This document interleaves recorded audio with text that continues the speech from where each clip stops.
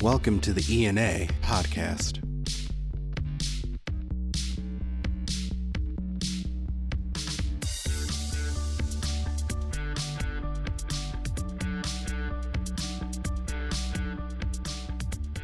This is the ENA podcast, and this is Dan Campana, the Director of Communications with the Emergency Nurses Association, welcoming you to our latest episode, and also welcoming you and everyone to EMS Week. Certainly, there is a strong bond and relationship between the EMS community and the ENA community. So I want to talk a little bit about that as we celebrate our partners on the EMS side, and figured what better way to do that than to bring somebody in from the EMS Advisory Council, ENA's own group that really talks about that relationship. And I'm sure we can find out a lot more in our conversation here today with Jemla Rezik, who is a member of the EMS Advisory Council and certainly has a lot of experience in the EMS and ED world. And welcome to the podcast, Jemla. Good morning, Dan. Thank you so much. I'm honored to be here. So let's just talk a little bit about your background. I mean, EMS and ED, they work closely together, but sometimes it certainly feels like it's a wild card of how good that is. But what is your experience, both as an ED nurse, but also in relating back to the EMS community? I think a lot has changed over the past few years, especially with COVID. I think there's always been a struggle in the relationship between, ED nurses and EMS providers, because we don't always know what the other one can do. Having worked in a lot of different emergency departments and being a paramedic myself, I see that difference where, I'll bring in a patient and the nurses are, questioning, well, why did you do that? Or I didn't know you didn't do this, or, it goes back and forth. And I think that a lot has changed. And there's so much more that we can do to kind of build that relationship and make it a little bit more cohesive. So talk a little bit about what you've done both in your role as an ED nurse, and I know you've had some leadership roles where you've had a chance to have a firsthand impact on maybe a little of what the perceptions are from the EMS side of what happens when they come into the ED. But I imagine you also have had the chance to help shape the minds of people in the ED to better understand what's happening when EMS rolls in. Absolutely. We try to do ride-alongs at some of the facilities that I've worked in so that they kind of get an understanding of what EMS does, what the paramedic and the EMT, what their roles are in the back of a rig. I think that's important, especially as, the role of the EMS and the pre-hospital provider is ever evolving. I think that by teaching EMS providers and also by having ride-alongs, it kind of gives that better perspective, and it also kind of builds that relationship and trust between the ED nurse and pre-hospital providers, which is so critical to patient care. So which side did you start on? Were you on the EMS paramedic side first, then came into the ED as a nurse? So I actually started out as an ED nurse, and then I was a basic EMT, like a little bit after I started ED nursing, and then I became a paramedic. Okay. So what sort of the response you got from the people that you've worked with at the time and said, well, why would you want to go do that? And how were you received on the other side, being someone who came from the ED to get into the paramedic and the EMS world? I think there was a lot of people that were surprised, especially because, they were like, well, why would you want to go do that when, you're already a nurse? But I think it's a culture shift. As an EMS provider, I have a broader scope of practice than I do in the emergency department. I kind of have that autonomy, where in the ED, I didn't. And I think for my EMS providers, they were a little surprised, but my ED nurses were just like, well, that doesn't make sense. Why would you go backwards? It almost seems, when really it wasn't going backwards at all, just broadening my horizon. That's what I was going to say, was the broadening of your horizons, because in a lot of cases, and me as a non-clinician saying this means only so much, but the EMS world, whether you're in an ambulance, you're in a flight setting, I mean, that is really austere medicine in a lot of ways, right? That doesn't always translate into what's happening in an ED. So you created a little bit of a bridge there, I would think, in some of your circumstances. I used to be a charge nurse in the emergency department, and I also used to teach for the EMT and paramedic program. And I loved when, people that were in the class would come in and they'd see me and they'd say, oh, hey, I remember you, or you taught this. And I think that was so helpful for them. But it also, it allowed us to kind of talk about things critically and say, oh, hey, why did you do this? Or, how come you didn't consider this? Not in a questioning or, negative way, but almost in a, hey, let's critically think so we can kind of improve the next time. Sure. It's funny that you bring that up. I'm thinking back to the first fall regional symposium that ENA did back in 2018 in Orlando. And there was an actual sort of mock handoff that was done in, there was a little bombastic. Like the first version was the standoffish nursing staff. There was the, strong-willed EMS crew rolling in, dumping and running sort of thing. And it was really exaggerated to sort of point out the worst of the characteristics that sometimes come through. But then they worked through and they showed how to have a more effective communication, having a specific person who is liaisoning, if you will, between the crew and the ED staff. So how exaggerated really is that? I mean, have you seen those scenarios where you get those really kind of siloed, we're only here for what we're here, our common bond is only the patient, or is it a little bit kind of blown out of proportion that it's that aggressive or difficult at times?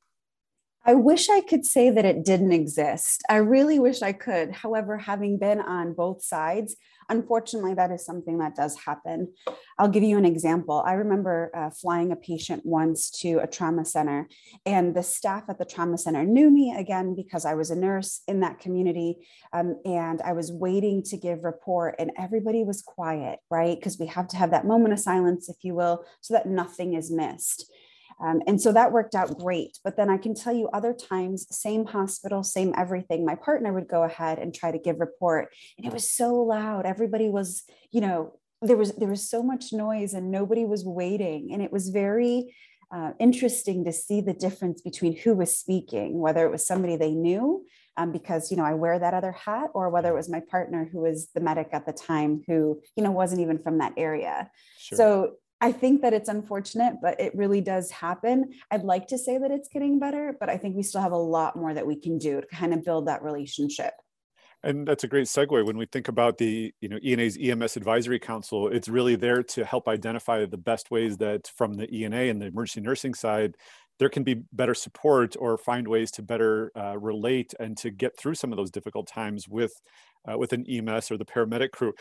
Just for people who aren't familiar, talk a little bit about what the EMS Advisory Council is really charged with, and some of the things that maybe are I know you're new to the council this year, I believe. So what are some of the things that interest you in it? Absolutely. Yep. This is my first year on the EMS Advisory Council for ENA.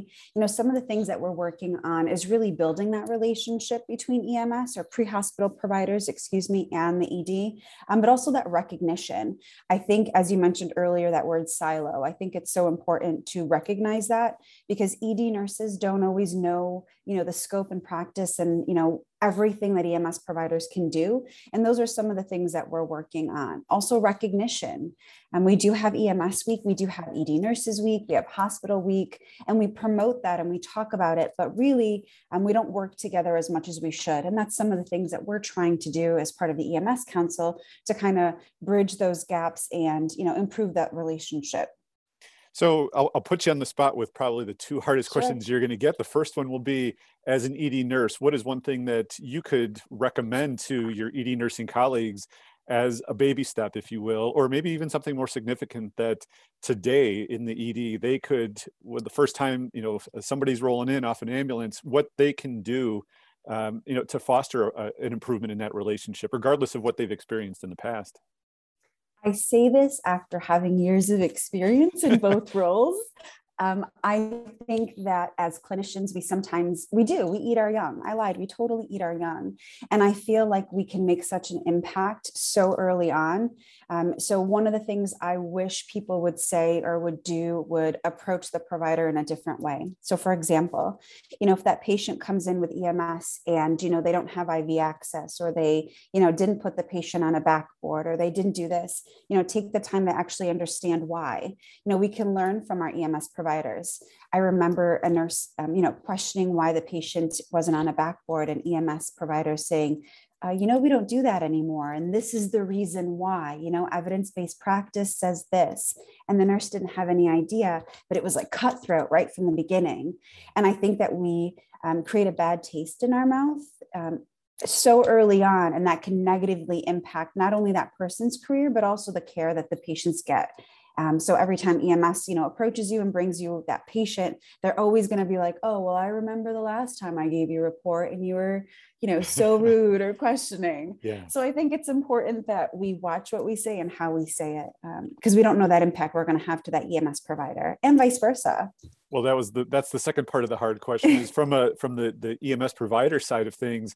You're coming into someone's house, if you will, and you may be there once, you may be there every day.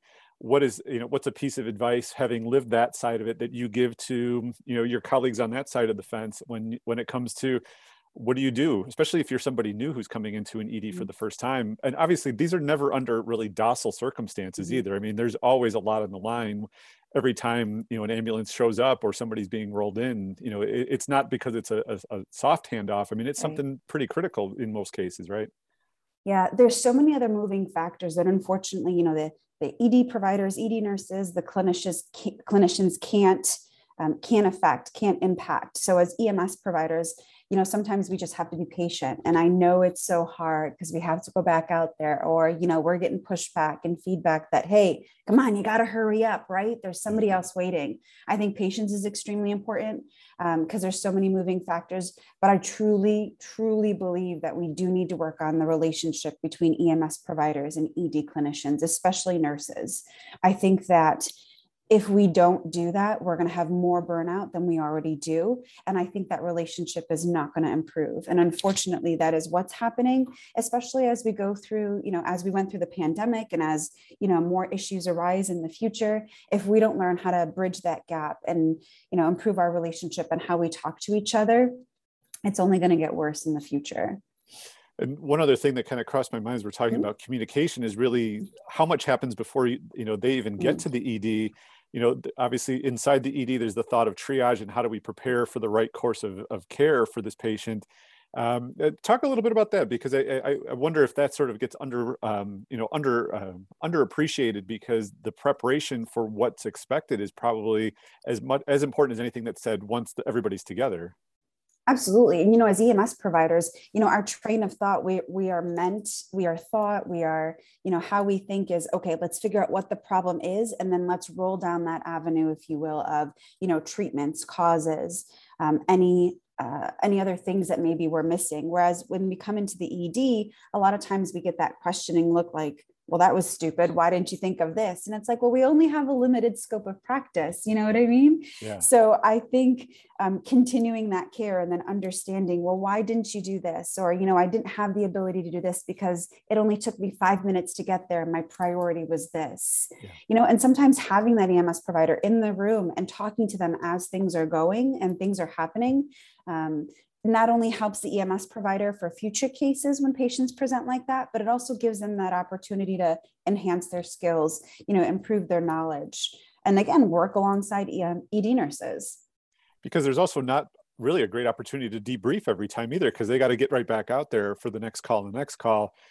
So it's always interesting to think about that dynamic all the way from the first moment, the first information's coming in, to the fact that they don't get to stick around for very long, to figure out what could have been better about that handoff or that particular moment. So it's a complicated world, it sounds like, but it sounds like there's also a lot of opportunity for, especially things like the advisory council, to find ways to connect the dots in better and improved ways. Absolutely. And again, there's so many issues that EMS providers have and ED nurses have that are so similar. And I think if we kind of bridge that gap, work on our communication, we can kind of collaboratively tackle those obstacles together if we just have that opportunity to do it, which is hopefully what we're working on, and hopefully what will start to come as we progress over the year. And then, later on with the EMS Advisory Council. So this is the beginning of EMS week. From an ED nurse's perspective, what's the best way you can show appreciation to an EMS provider when you run into them this week? Thank you goes a long way. It really does. Take the time to learn someone's name. I know that sounds super silly, but so many times you're like, oh yeah, I forgot your name, but hey, what was that? It's so important. I will tell you, when people remember my name, or, give me feedback on, oh, hey, great job getting that IV, or hey, next time, maybe you should consider this. I think that feedback is so important. And the fact that somebody took the time to remember my name it means so much more than anything that somebody could tangibly give me. Sure. Well, like you said, a little goes a long way, especially in a high anxiety, high stress world that both EMS and the ED offers. So, Gemma Rezik, I appreciate you being a part of the ENA podcast, and appreciate you and the EMS Advisory Council's work to help build those relationships and really connect the people that are so crucial in those early stages of the of care when somebody comes into the ED. So, thanks for being a part of the podcast today. Thank you so much, Dan. Happy EMS week to everyone. So that'll do it for this episode of the podcast. We appreciate all the EMS providers that are out there that certainly interact with EDs and interact with ENA in a variety of different ways. And we know that when it comes to EN Week, the EMS providers are always very thoughtful and appreciative toward ENA members, and certainly the ED nursing community as a whole. So it's a little community all of its own. Thanks to everyone for listening to this episode. We'll be back soon with another episode of the ENA podcast. And there's a lot of good stuff coming up. So if you're a regular listener, I know you won't be disappointed. And if you're new to the podcast, or you're from the EMS world and you're listening, we hope that you stick around and catch some of the great things we've got coming up down the road. This is Dan Campana, and we'll catch you next time on the ENA podcast.